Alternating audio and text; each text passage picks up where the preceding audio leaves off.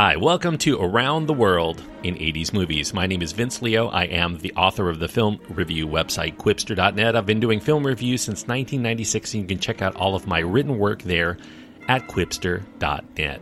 QWIPSTER.net. And while you're there, I do encourage you to check out the link to my other podcast, where I look at brand new movies that are out in theaters, VOD, streaming services. Not so much coming out here during 2020, so it's on a bit of a hiatus, but I will take requests for films that don't occur in the 1980s. If you want to write to me, you can find my contact information at my website. That's at Quipster.net.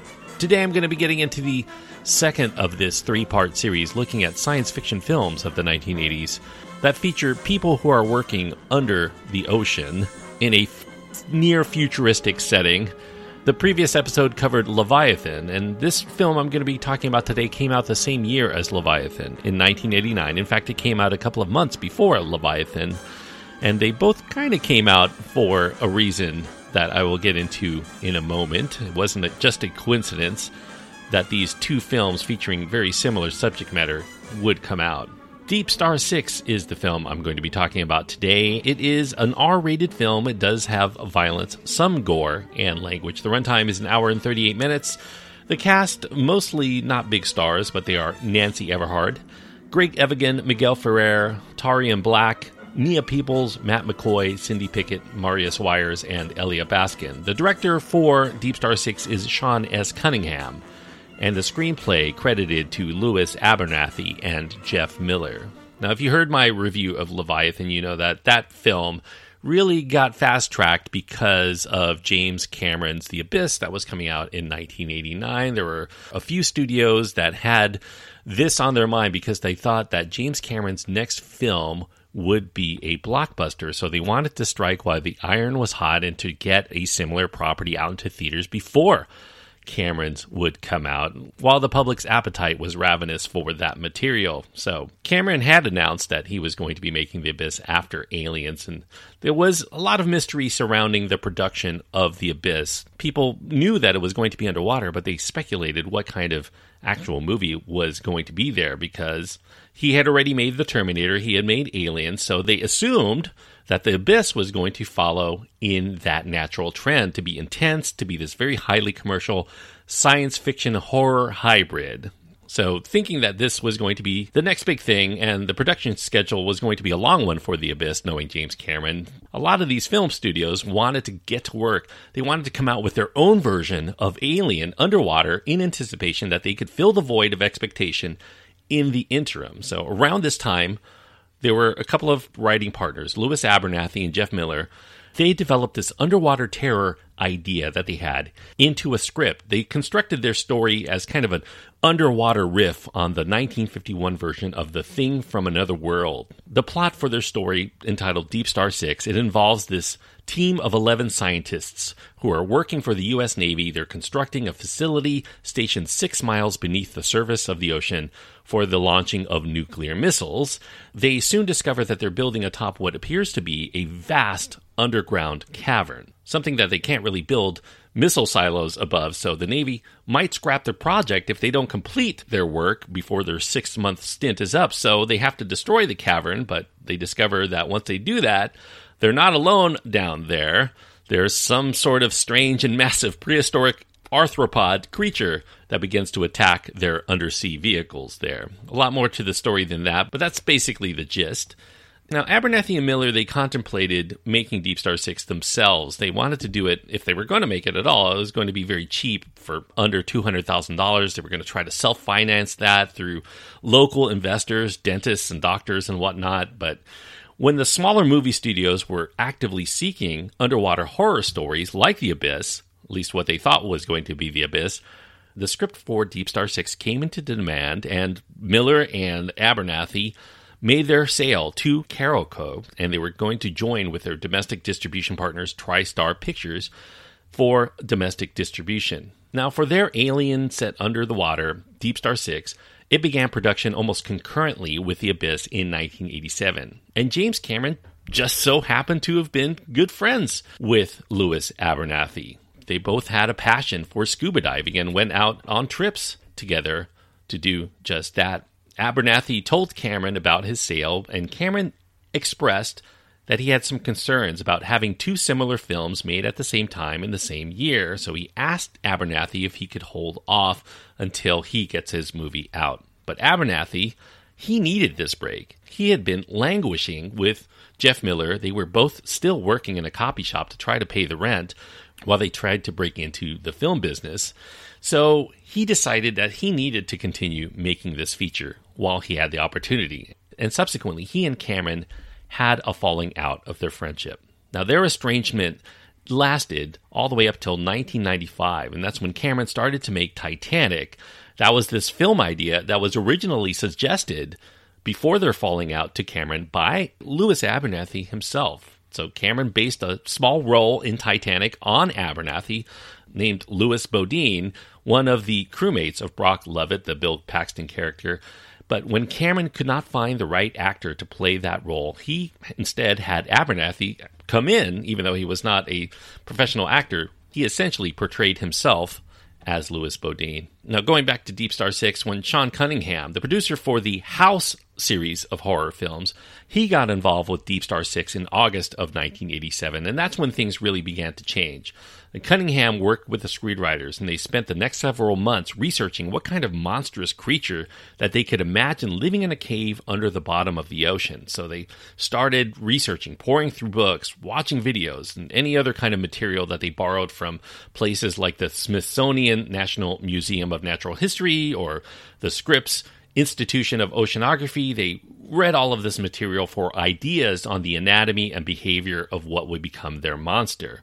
And as they began to conceive of how they were going to make their movie, the screenwriters, they had to perform several rewrites to develop more thrills throughout their story that would draw in the audience. Cunningham did not want DeepStar Six to be just a horrific monster movie. That would be boring. So he wanted more emphasis on the personal relationships of the characters and the history among them. So he envisioned DeepStar Six as Alien if it took place within the submarine adventure film known as Das Boot, giving the film an adventure genre tone for the first half instead of just this bleak horror throughout. He felt that audiences would be much more interested in what happens underwater because most humans, the vast majority of humans, have never been into outer space. So all of these science fiction films made solely about some alien creature on a spaceship was expected, but everybody has experienced the terrifying nature of being submerged in water. It doesn't have to be the ocean. We just know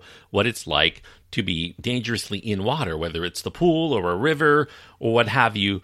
We all find the potential for drowning due to some issue or another, getting entangled in something or some technical issue to be very scary as well. So they were going to up the ante by having mishaps occur. Through their story, the characters would try to fix one mishap, and that would cause them to miss a series of others that could make their situation escalate into thrills and suspense, and it would all build to a fever pitch by the time the monster finally comes into play. Now, during this revision period, they also changed the story around several times, including there was one revision that they did where they chose a non-linear structure. But they started going back to basics in the end, and they built up these characters and their dilemmas prior to throwing this monster at them to overcome.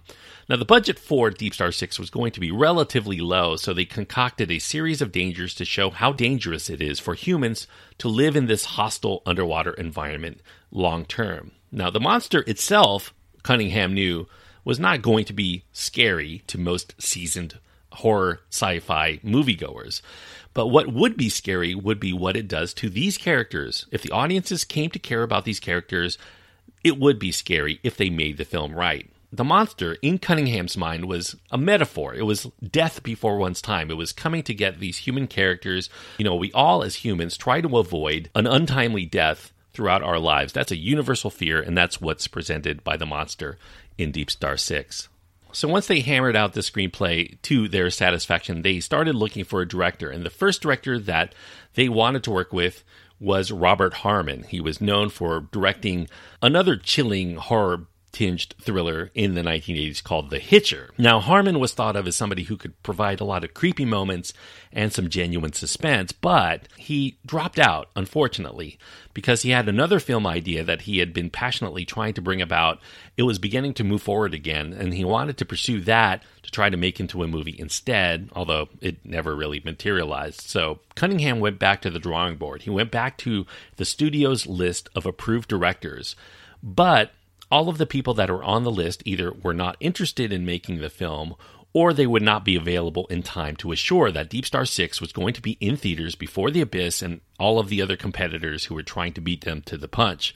Cunningham felt that if they could not be first, this film just should not be made. So Abernathy at that time, he offered to direct himself, but Cunningham told Abernathy that they would never get the funding if they were putting in a first-time director with absolutely no experience. Cunningham did give Abernathy, by the way, a chance later as a director for House 4 several years later, but with no better options in sight, Cunningham, who had some clout as a director before he directed most famously Friday the 13th, the first one in the series, he decided to step in as the director to what he would later call the most difficult production of his career. So with Cunningham at the helm, the studio put the production cost at an estimated budget of $8 million, which was not a lot to play with if you were going to do an adequate underwater science fiction horror adventure. Now, the water action was done in a tank that measured about 8 feet high and about 48 feet in diameter. It was placed in an abandoned printing warehouse located in Marina del Rey, California. There were other interiors that were done using a vacant former Smart and Final market in Santa Monica. Not really as good as making it in the studio, but, for the price, it had to be done. The challenge for the production designer, John Reinhardt, that was brought in, was in creating sets that could be filmed without water and then withstand water being pumped in at a rapid rate day after day, and then that set was going to be pulled out of the water to film in again for more dry scenes, so to speak. The production team designed these sets to fit within the space of their tank, so the water would have to come in or come out depending on whether they were being flooded during any particular scene. They created barges to hold equipment that was not supposed to be submerged, and the members of the crew floated around on inner tubes to try to stay close, but not get things such as scripts and other paperwork into the water. Now, some of the team had to be in the pool every day for weeks, sometimes wearing wetsuits for 12 hours a day or longer, so fatigue did set in, and the actors also spent up to 12 hours a day for 10 weeks in and around water in this very claustrophobic environment. There wasn't even enough room around them to put down such things as a cup of coffee, and that grew very monotonous, and it proved very physically demanding for everybody involved. Now, as for the casting, Greg Evigan, he did this film while he was on hiatus from his TV show My Two Dads. Now, older TV viewers like me probably remember Evigan from BJ and the Bear, but he does fit this hunky lead role actor, I suppose, but not in a very charismatic, cinematic way. It does make you wonder if somebody was watching My Two Dads and assumed that, hey, if Paul Reiser could do so well in Aliens, maybe his co-star on My Two Dads could be just as good in this alien clone. Nancy Everhard, she was a TV actress who made a push to be in feature films in the late 1980s, but she made some unfortunate choices, though. She appeared the same year, 1989, in this Dolph Lundgren version of The Punisher, as well as the wholly forgotten Jan Michael Vincent horror flick called Demon Stone, and that lack of success with all of these movies caused her return to television as the better path moving forward.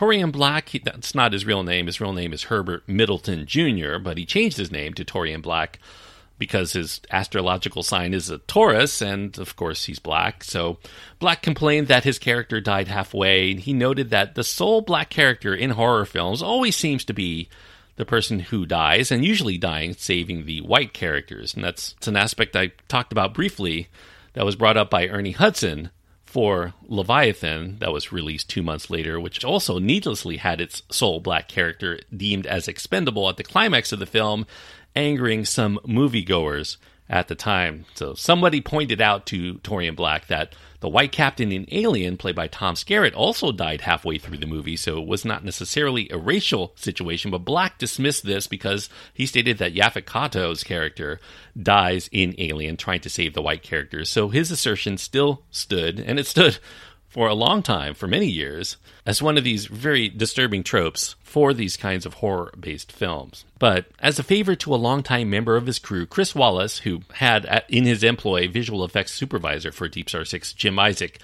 Wallace agreed to come in and do preliminary designs for the creature that they would come to call Buffy behind the scenes, kind of like they called the shark Bruce behind the scenes for Jaws. Now, to bring Buffy to life, Wallace recommended makeup effects marvel Mark Sjostrom. Sjostrom was hesitant to take on such a large project, but he found himself growing excited after seeing Wallace's maquette of his creature. And Sjostrom used Wallace's design as a guide, but he did change the structure somewhat and the color to what he felt might work best for this production. And what resulted was kind of like a mammoth-sized crab-like creature. It was 22 feet long. It was about 700 pounds when it was wet. It needed airbags to be placed within it to help it give it some float instead of sinking all the way to the bottom of the tank. So, in addition, there was a stunt person that was housed within its hollow interior to move it quickly and to lift it to break the water surface. And the mechanical creature also had about 25 moving parts to it that required about a dozen technicians to operate thoroughly. But it was complicated because of the size, because they had to have enough room not only for the monster, but for all of the actors around it and the production crew, and to also keep everything that was supposed to be out of sight of the cameras out of sight. And that proved to be a very big challenge, given the limited amount of space, because sometimes required the bulk of the day to get just one sequence right. So to get around this, they had to build parts of the monster separately on the screen, which is why we rarely see the full creature in all its ugly glory within the runtime of DeepStar Six. Now, for the cinematography, Cunningham brought in his friend and frequent collaborator, Mac Ahlberg. As the script was a bit dense, Cunningham worked with Ahlberg to try to find ways to keep their story very fast-paced. Cunningham grew up in the world of theater, and he knew that stage productions regularly rehearsed their beats to try to make everything happen very fast and on cue, and that would be very exciting to the audience. So he wanted to winnow down the film to hit those beats early, hit them often, and hit them in very timely fashion. He did not want audiences to be able to catch their breath. But movies do differ from theater because theater productions have the benefit of audience reactions as they perform, and they can make their adjustments accordingly. But movies don't have that audience reaction as they're making it. They often also shoot out of continuity, so it's really hard to know what the pace is going to be at the time that they're making the film. So to make sure that things stayed very fast, Cunningham had Ahlberg shoot all of the scenes that he could at 22 frames per second instead of the usual 24 frames per second, and that would ensure that things would be faster when they played them back at the normal speed of 24, but not so quickly that audiences could really detect it. So in addition to that, there was technology that existed so that they could lower the tone of each actor's voice so that they would seem normalized when they played that at a faster speed. There were some scenes that were done in 24 frames per second, specifically the ones involving computer screens or other electronic displays, because everything needed to stay in sync. So those couldn't be done at a fast rate, but everything else was shot just a little bit slower so that it would play fast for audiences. Now, for the score, Cunningham enlisted the services of his favorite collaborative composer, Harry Manfredini. Manfredini famously worked with Cunningham, delivering the memorable music for his Friday the 13th and most of Cunningham's horror productions since. Manfredini here, he was happy to take on DeepStar Six because this was going to allow him to break out of being pigeonholed into scoring only slasher movies, which he had grown quite bored of doing. There was only so many ways he could pretty much find music to be doing the same thing. He was feeling confined to performing these old riffs on each picture. So Manfredini was very excited, and he also had more money to put together a bigger orchestra than he had used in the film before, and he considers the score that he did for DeepStar Six to be one of his best works in his career. The finale for DeepStar Six was shot at Falls Lake. That's a section of Universal Studios that contained 2 wave machines and was also used for parts of Jaws: The Revenge. To control the lighting and the variances in weather, they used a painted backdrop measuring 200 feet wide and about 75 feet high to make it look like the monster and the actors were out there on the open ocean. A lot of people do detect the false background there, if they're looking for it anyway, and that brings some artifice and the look of cheapness for some, I suppose.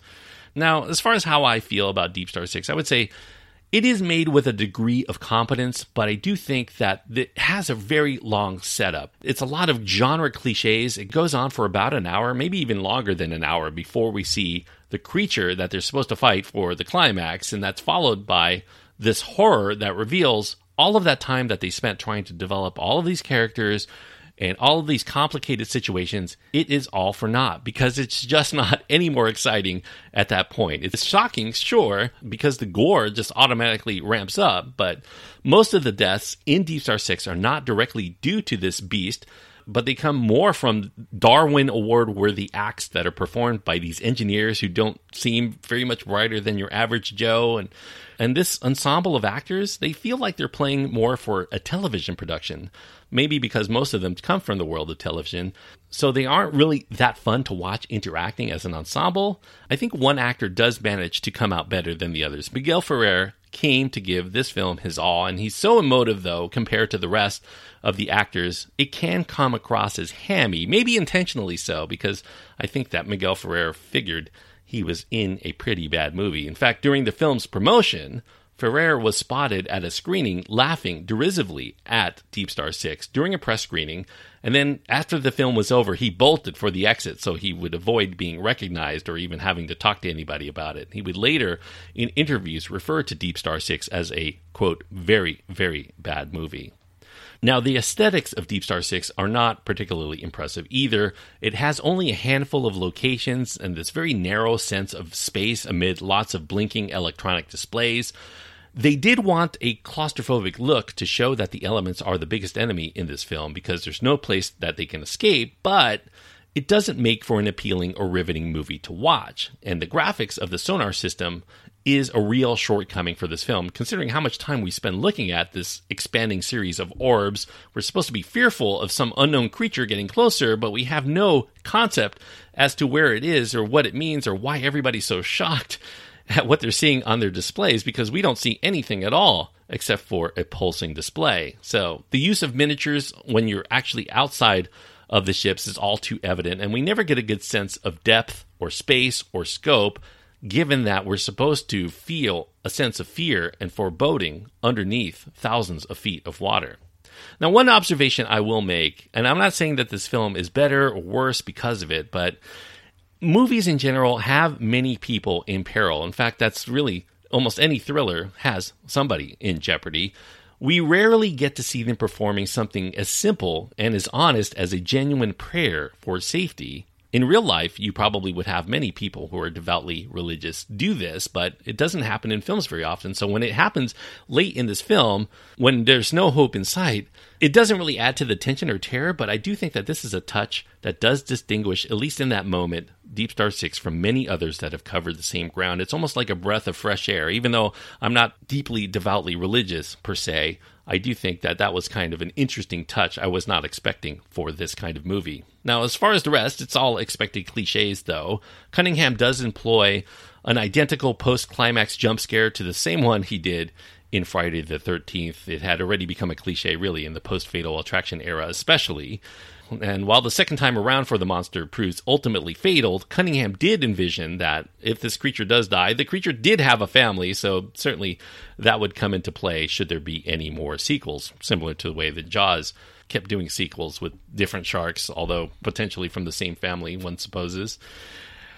However, no sequels for DeepStar 6 would result. It really did not do that well at the box office. It debuted at a lowly number 9, and it made about $8 million overall, and if you remember, that was the budget. So if you factor in on top of that advertisement and the cost of making the reels and all of that stuff, it was a loser, unfortunately, financially. So if you do regularly feast on films on Sci-Fi Channel, I think that this is in that vein. You might find enough enjoyment in going back to this similarly produced film done before the advent of rampant CG elements. I would say it is not an abysmal film, but it also is a film that is not The Abyss, even though it tried very valiantly to become one. So I would say the very best I could give for DeepStar 6 is 2 stars out of 4. 2 stars on my scale means that it is lacking something vital that keeps it from being a film that I could wholeheartedly recommend to most people. And that thing that it is lacking here is unfortunately, characters that we come to care about. So by the time the monster hits, we're just watching a bunch of TV actors that we don't genuinely care about get dismantled by this creature, and we don't even see that happen very often because, a lot of them are getting stuck indoors or drowning in water or whatnot. They aren't even going toe-to-toe with this creature. So in the end, it's kind of a disappointment in that way. And if you remember, I did give Leviathan also 2 stars. So which do I like better? That's kind of a common argument among people who know these 2 films. Leviathan or DeepStar Six. Am I a Leviathan person or a DeepStar Six? Well, I'm not really either. But if I had to choose one, I would say Leviathan is a film that has higher highs. It does have lower lows, but those higher highs are at least enough to make Leviathan an interesting movie, even though I consider it a bad movie. Whereas DeepStar Six, I just consider it to be kind of a mediocre film all the way through, and it never inspires me to get involved in any particular way throughout the course of this. So I would say, of the 2, Leviathan is the better one, though I give both 2 stars out of 4. If you have your own thoughts on DeepStar 6 that you want to impart, you can write to me. You can find my contact information at my website. Let me know if you think DeepStar 6 is a better film than Leviathan. Maybe I'm wrong for a particular reason. You can write to me. You can find my contact information at my website. That's at quipster.net. For next week, I'm going to be talking about one I consider better than both of these films. And if you know what I've been talking about for the last 2 episodes, you know I'm going to be talking about, of course, James Cameron's The Abyss. Also from 1989, came out in August of 1989, and that will be the film I talk about for next week. It's actually a film I've seen many, many times, which I'll be covering that for next week's episode. So check out James Cameron's The Abyss from 1989 if you want to keep up with the reviews as I get to them. And until next time, thank you so much for listening and joining me on this trip around the world in 80s movies.